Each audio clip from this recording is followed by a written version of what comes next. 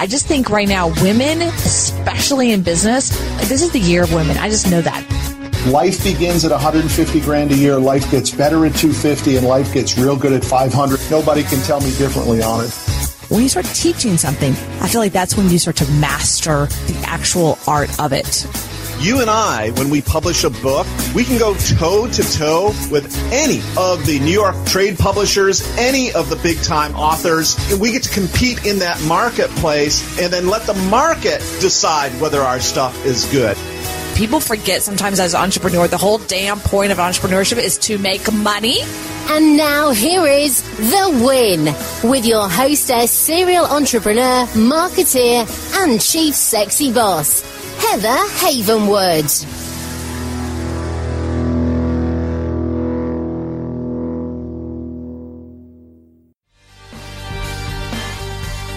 Have you ever wanted to stop the 9-to-5 grind and start your own company?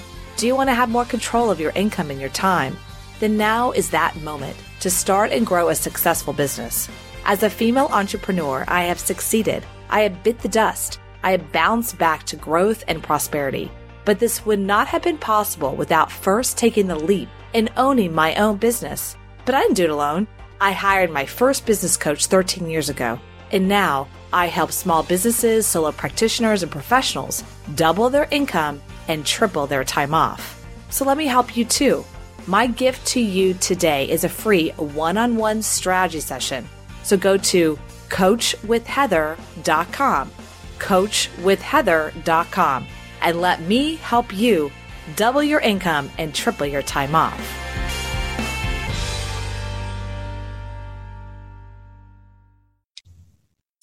Hi, everyone. My name is Heather Havenwood, and I am super excited that you're here today. We got a really cool show to do. We have someone that is American who's an expat living in Poland, which, by the way, is just super fun. I just love that you're not in the United States. Tim, are you there? I am. Hi, Heather. Hey, so if you see us on video, you'll see him here in a second. Tim Fargo, which, again, there's a whole world there with the movie, but let's just have some fun and talk about what you're here for. You betcha. So Tim Fargo is an American entrepreneur and the CEO of automated social media posting service, socialjukebox.com. Okay, so he's also the author of Alphabet Success. Tim is best known for co-founding insurance fraud investigation company, Omega Insurance Service in 1996, and then became the second biggest insurance fraud investigation company in the United States. And of course was required by First Advantage in 2003 for just a small sum of money of $20 million. That's not bad. Not bad, Tim. Good luck. Thank you. Good job. All right. So that's the ultimate entrepreneur story. But of course, we're going to talk about today things that always don't go bump in the night, right? We always, in the bio, I was talking to him in the green room in our bio, we always talk about how amazing we are, right? But we don't really talk about like things that go wrong because every entrepreneur's got a story. Every entrepreneur wants to win, but you don't always win first out of the gate. And if you listen to my show for a long period of time, I talk about this a lot. And anybody who says to me that their hero in life is Mark Zuckerberg, I always push back. And the reason I say that, even though I use Facebook every single day in my life, is because it was the first out of the gate for him. And it was like, ta-da, from Harvard to success. And then people think that's real, and that's not real. So we're going to talk about today about not only his business he's doing today, and he gets to live all over the world in Poland. He's in Poland. He's comes back and forth between there and Florida, and then how he's creating a life that he loves, but also maybe not some great successes that's happened in his life. So welcome, Tim. Thank you, Heather. It's good to be here. Yeah, it's gonna be fun.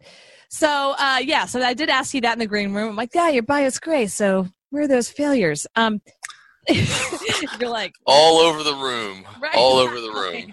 They're all over the way. So like cadavers in a funeral home. Yeah, I mean, you said something really interesting. You're like, yeah, I failed like 2, 3, 4, 5 times, whatever you said.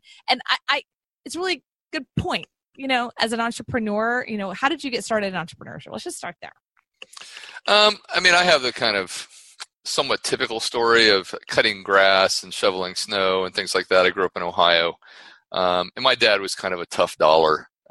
He didn't like to give out money. So if I wanted any cash to do stuff, it was either groveling to him, which was not fun in my estimation, or just go make it myself. And then I didn't have to answer any questions about how I spent it. I could just blow it on whatever I wanted. Right. And I think that sort of stayed with me. And I did a lot of other, I had a little business, like picking up groceries for people like that were older that didn't want to go to the store. I would whatever I could do to make a couple bucks. And I carried that forward when I was in college. I tutored finance and stats and econ and stuff like that for other students. And that was it was just a service business, just hourly. Yeah. But as an example, I started back before the internet, back in '86. I tried to start a company called Career Express. And it was basically a resume matching service using a database, because I had gone to the Career Center at my college at FAU in Florida and asked them about employers and stuff, and they were absolutely clueless. They didn't even have a good paper system, let alone kind of a database. So people were going to match to employers. The idea was to help employers save money on campus recruiting. So I'm going to stop you for just a second. Okay, so first of all, FAU, you're talking about Florida State, or which one are you talking about? Florida Atlantic in Boca. Yeah, okay, great. All right, so I went to university in Florida, so my sister. All right, a Gator. The other part of the family went to, one in Gainesville. Let's not even talk about it. So again, big fan of that one. And then I went to a few universities on the West Coast. I was the bopper. I just went to, but I love Florida. But okay, I want to stop you for a second because I remember this. I remember going into the counselor center, the career center. Right. And I said I wanted to get an internship or something, right? And they gave me this binder with it was 4 or 5 inches thick, and they said just go go through that and try to find an internship. And some of them were dated, when it was submitted or something, and it was 8 months old or a year, and I'm like, well, how is this even up to date? Do you even know? Do you know which ones are available? And they're like, no, you'll just have to call all of them. And it was, insane. It was 3 or 4 inches thick. Sure. This is crazy. And I don't know what they're doing now, but so here you are in college and you saw that as an opportunity. What did you do? So I just created a database that was going to store all the key criteria on the students and all the key criteria on the employers, where's the job, what skills are needed, and for the students, what's their GPA, what's their area of interest, what did they study, things like that. The problem that I completely underestimated is how difficult it is to do something new. Because back then, if you said, I'm going to put your resume in a database, for most people this might be difficult, but if you're old enough, there was a time when normal people didn't talk about databases, so that was a real head scratcher. If you say the word donut, pretty much everybody at least has a picture in their mind what that looks like. Right. But I was trying to give people a service that a lot of people didn't particularly understand.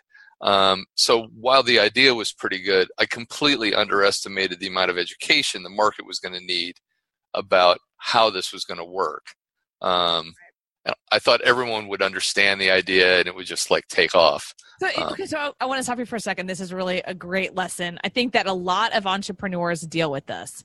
What they deal with is that they have this idea and they see it super clear. Duh, database, match, hello. And then they try to get the whoever system company to take it on.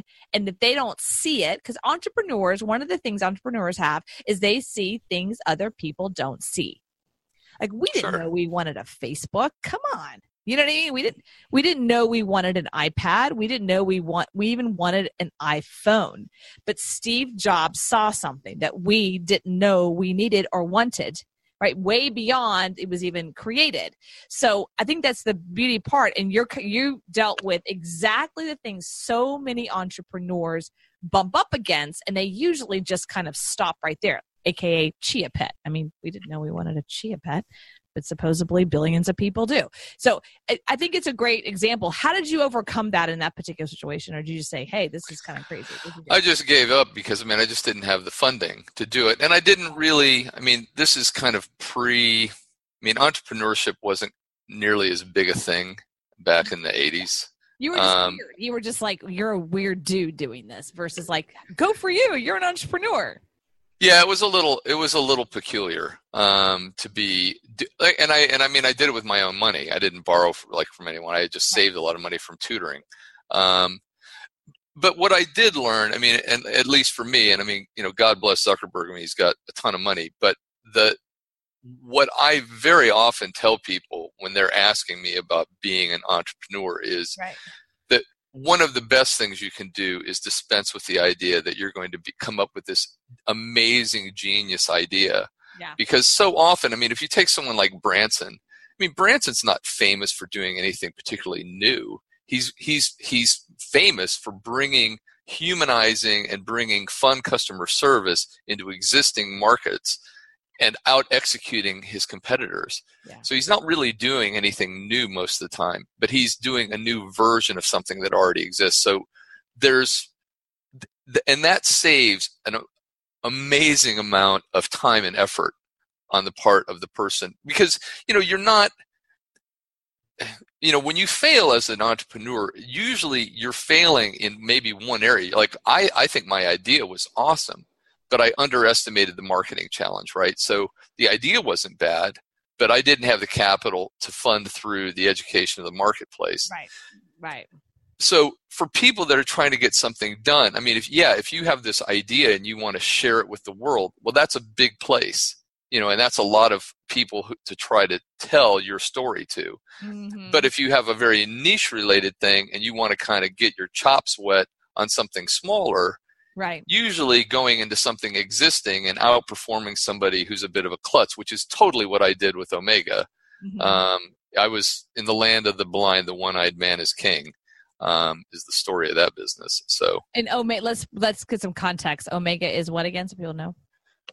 It was a bodily injury surveillance company. So we did like workers' comp and disability claims, and we had investigators all over the U.S. But when I got into that, so to kind of like to make sure if the guy who said he's in the kitchen who slipped and fell and hurt himself was actually like hurting him, is that kind of what you're doing? You're totally. Yeah, I have to say I'm right now in the middle of a personal injury case and have been for almost 3 years. So I feel like they're doing stuff like that already on me. I'm sure. Oh yeah, they're watching everything I do on Facebook and Instagram, and my lawyers have already said like, you posted this, and now they're questioning. I'm like, what? It's like 4 years ago, So I understand that business because I'm dealing with that right now. The other side. Yeah. So getting into that business, I mean, what I found is great business opportunity, and a lot of people, a little bit like the book The E-Myth, there's a lot of people in investigations that are investigators, and they have a competency to run an agency that maybe gets up to like 10 people. But once it's a group of people that won't all fit in the same room, then they start to lose their ability because they don't know how to set up an infrastructure. They don't know how to set up processes and things like that. So it goes back to the example of, I just brought business acumen to a fairly straightforward business. And by doing that, we gave people kind of a one-stop shop. It took a while to get a nationwide footprint, but our process was a big thing. Like you couldn't even schedule a case until you knew where the subject was. And we did a lot of little things like that for whatever reason, the average investigative firm didn't do. But allowed us to get better results than the average. And you as a result, systematize the investigation process such that probably the insurance companies could move things forward faster. Is that correct? Something like that? Yeah, exactly. Yeah. And giving them the technology so that like we were the first one to have their case results online so they could log into their account. They didn't have to call anybody. They could track the progress of their case online. Let me ask you a question. Do you consider yourself an entrepreneur, Tim? Yeah. You do? Okay. Why? Because I hear you're more of a systems guy. Do you consider yourself a systems guy or an entrepreneur? What part of the entrepreneur process do you love? I think ultimately you're always solving a problem. And I think the idea of bringing a systems approach and kind of a quality approach to any business is how you out-execute your competition. Inspiration, motivation, all that stuff's great. Right. But you need to have a process that can replicate a consistent result for the client. And if you don't have that, then you're just kind of swinging in the wind. Right. So who taught you all this? Did you learn this in school? Some of it, sure. Yeah. Okay. Got it. Cool. All right. So tell me more about Social Jukebox. Automated posting to Facebook, Twitter, and LinkedIn. Basically, for people that have evergreen content, we offer them an opportunity to put that content out without constantly having to go refresh a schedule and things like that. You set up your schedule and your databases of evergreen content, and it posts automatically. And actually, this business was me solving a problem for myself because I was trying to sell Alphabet Success back in 2013, and I kept having to put all these posts out on social media because, like a lot of authors, I found out when you come out with a book, most people don't really care because a lot of people come out with books. Right. Yeah. Books and podcasts and stuff like that. Yeah. Yeah. So I was trying to build an audience. And to me, this scheduling was like monkey work because the person on the receiving end on Facebook or LinkedIn or Twitter, they don't care how your post got there. No. It just matters if it, is it relevant to them? Right. So I got sick of it. I contacted the former head of IT for Omega, the company I had sold, and said, hey, can you, build a platform for me to, take care of this problem? Because I didn't find anything in the marketplace that I really liked. And so he built something, and initially it was just for me. So it had an interface that kind of only a mother could love, but we've made some improvements since then.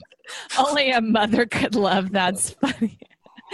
Okay, great. So what year was that started? We got the first version that I was using up in 2014. Yeah. And then we had a free version, and we got several thousand people that signed up for that. And then in 2015, we put up a payment gateway. And because that's the ultimate challenge. A lot of people are like, we have this many users. Like, that's great. Will any of them pay you? So we put up a payment gateway. And we got about 550 users in the first week. And then we've continued to build, and we've got about 1,600 users now. So here's the thing, and we're talking a lot about business and systems and structures, and that's great, and I know that you love that, but probably people are kind of like, okay, great, but how is this going to help me listening, right? What can you say to people who are like, they're interested in building something, they don't know how to do it, or they are not tech people, or how do they get their business out in the marketplace? That's really when people are listening to stuff, how can they take from your situation or from your experience, what can they do? Right. Well, the easiest way to understand a systems process is to think about the old Big Mac commercial. 2 all-beef patties, special sauce, lettuce, cheese, pickles, onions on a sesame seed bun, because that is always a Big Mac. And everything you do in any business usually involves having a set series of things that come together. So if you have an idea, to me, I think you should understand the market. If you're potential entrepreneur. Just because you think it'll be fun doesn't necessarily mean you'll be good at it. So if you have some experience and you understand it, that helps. And then the second piece is understanding how, there's so many different pieces, but I think one of the ideas behind the systems piece and having this idea of how you're going to bring the pieces together is kind of being prepared for catastrophic success.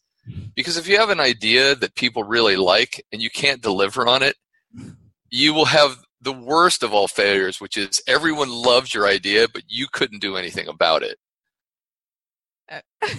You know what I mean? No, okay, got it. So the interview with Heather and Tim is like, let's make sure you prepare for a failure. Is that what I heard?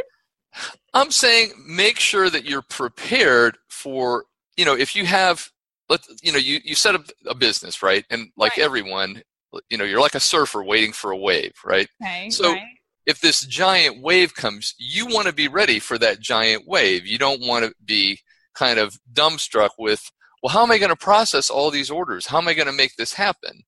Okay. So you're talking about the wave of success and making sure that you have the systems and structures set up so that you can move people through what I call the little system, the little game board there. Is that what you're saying? Well, I think there's that. And then the other piece is just being able to make sure that, Heather gets the same experience as Pam, gets the same experience as David, gets the same experience as, John, et cetera. So that, when people come to your business, it's not depending on the direction of the wind, the quality of the service or product they get. It should be consistent at all times.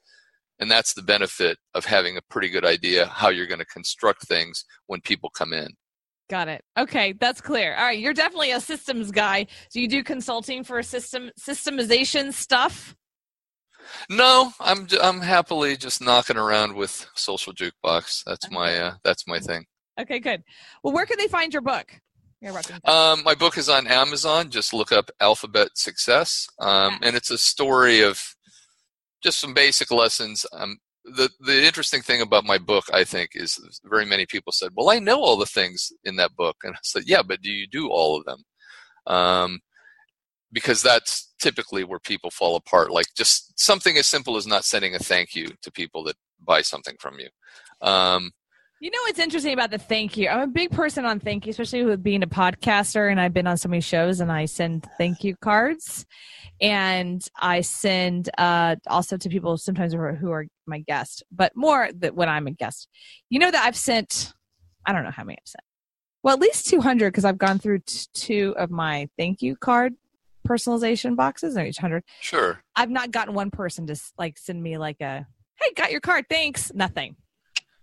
And it's a snail mail. So I think it's an interest. I mean, honestly, I'm like old school. Like I write out a thank you and like send it to them. That's what I advocate. Sure. Right. And nothing, not one did I ever get like a, hey, got your thank you card. That was cool or something, you know, like they even got it. I was like, does anyone go to their mailbox? I don't know. But I actually think that it does resonate with people because I do think snail mail is the new unique thing because nobody does it anymore. People go, well, I sent an email. I sent them a tweet. Right. No, I get that. And so I think it's an interesting, I mean, I continue to do it, but I do think it's interesting, right? Talk about This is just data. No one's said anything. I've never gotten any kind of communication, Facebook, Messenger, anything. Hey, I got your message or I got your note or that was pretty or whatever. I just think it's interesting that no one's ever acknowledged it, but we acknowledge emails all the time. So if I send them, and I usually do this as well, just because it's a habit. Hey, thank you so much for having me on your show. That was really awesome. I'll get like a response back, you know, something. Hey, sure, no problem, whatever. And they will respond to that, but they won't respond to just old school. You know, I just think it's interesting. And and people, my guests or people that have been on their shows, not my guests, on their shows, they're all different walks of life, all different ages, everything. So I think it's interesting, but I do believe it's still hugely important. I just had one of my guests actually send me his book. And because of that, he sent me his physical book. I've done a video. I've done a review on the book. I posted it all over my social media, you know, because he sent me it and he signed it and I've checked it out and I've read part of it and I'm posting it everywhere because I think that's I'm saying that wrong. I'm saying that wrong. But it's reciprocity. Reciprocity. It's just that karma. And I think when you're dealing with that, when you talk about systems and structures and Richard Branson and the ability for him being so different because of his customer service, it's because we like to feel like we matter, right? In businesses versus just doing business with a business. We're doing business with a person, you know? Absolutely. Well, and I think that's the risk of, I mean, how many websites do you go to where there's not a single photograph of a founder, of a team member? And I mean, look, if you have a great product, I mean, I suppose it'll fly. But I think in the end, to your point, very many people want the feeling that, you know, oh, this person that I'm seeing is the person who I'm going to do business with. Right. Right. You know, I mean, that matters. Yeah. And we talked about in the green room, and if you're bringing it up, that when you're working with your company, for, you know, you're part of customer service. And I loved that because honestly, there's books I've read, Jack Welch and others, that the number one place I think a CEO and a top manager needs to have their pulse on is the customer service because you find out what's working, not working, what's broken. You find out what people are really wanting, right? You find out what's missing that you could actually create and develop to give a new service, right? That is really the pulse. And yet we look at customer service and even teachers, you know, in the world of teachers and education as the lowest paying positions in many cases. In reality, they're the ones that are most important. Well, I mean, I had an experience with American Express, which just blew me away because I was a platinum card holder, and I had called to arrange some travel. And what happened is I waited 22 minutes, and then I just finally said, forget it. And I called to cancel the card, and and I said, hey, I want to do this. Let me get my money back because it had just renewed, right? And it's $450. Yeah. So I thought, well, I'd like my money back if you guys can't do what you say you're going to do. Nobody tried to talk me out of it. It took me to even get my refund. It took me 5 calls, and this, the issue here, and I'm not really meaning to dump on them, but I mean it's a true story, and it would have all been solved if the person who received the first call had said, Mr. Fargo, how can I make this right? They're not right. They're not trying to do that. And this is a really good interesting. So American Express is known for their customer service in that space. They have been for years. They're probably not now. I don't know. But when I had a card with them, it was always like, how can we, that's their policy usually. It's like the customer's right. That's why merchants don't like them. Right. Because someone can call up and go, yeah, that $300 bill on the bar last night. Yeah, that's not mine. I don't remember it. You know what I mean? Like, no problem. Sure. Cancel it. So, but because that's how they got started. I remember all those commercials in American Express. It was all about the customer, the customer, the customer, the customer. You're going to pay this ridiculous fee and all these other fees because we are going to serve you. And so the fact that you're having that experience, they're not mirror matching what they said they were going to do. But you're right. They're not trained to say, how can we make this right? They're just trained to say, okay, no problem.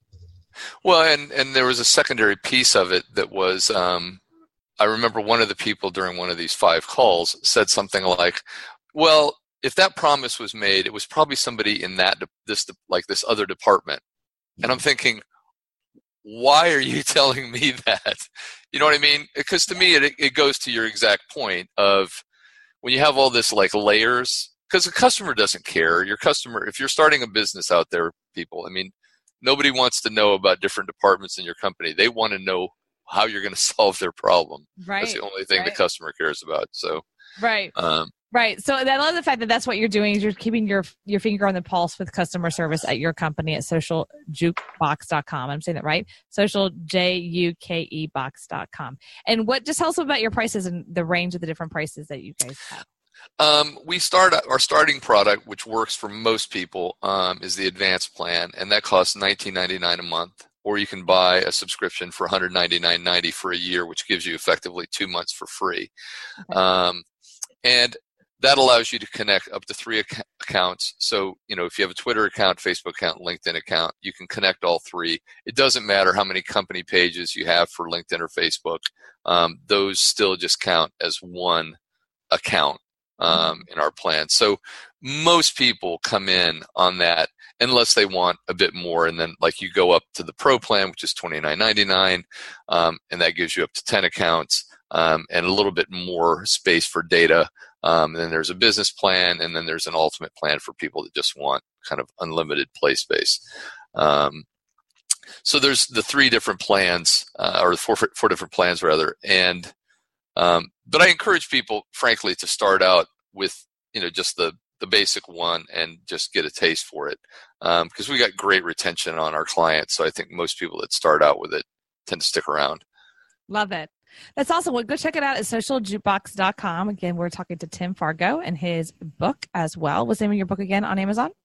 Alphabet Success. Alphabet Success. All right, everyone. This is Heather Havenwood. Check out Tim at socialjukebox.com. Hey, it's Heather. Is your digestion feeling off? Are you often hungry even though you're eating enough and taking supplements? Are you struggling to burn off that last bit of stubborn fat that will not go away no matter how hard you diet or exercise? I guess I'm talking about myself here. See, it might be your gut. It was mine. That's why I am so excited to announce that P3OM, the Navy SEAL of probiotics, is now available at energywithheather.com. Look, tens of thousands of real people, including myself, has used P3OM to manage constipation, bloating, gas, acid reflux, abdominal pain, and much more. Look, as you'll learn when you go to energywithheather.com, P3OM uses unique and patent strand that has been proven in lab tests to deliver the right bacteria to your gut, so your body has what it needs to let go of all that fat. So look, what are you waiting for? Go to energywithheather.com. That's energywithheather.com. Thank you for listening to The Win with Heather Havenwood. Interested in coaching with Heather? Go to heatherhavenwood.com and sign up for a business discovery consultation. Here is your free gift for listening. Get 3 audio chapters of Heather's book, Sexy Boss, How Women Empowerment is Changing the Rulebook, when you text the word sexy to 72000. Again, text the word sexy, that is SEXY, to 72000, and receive your 3 audiobook chapters. Number is good only in North America. This is a Sexy Boss Wrap. This podcast is a copyright of Havenwood Worldwide, LLC.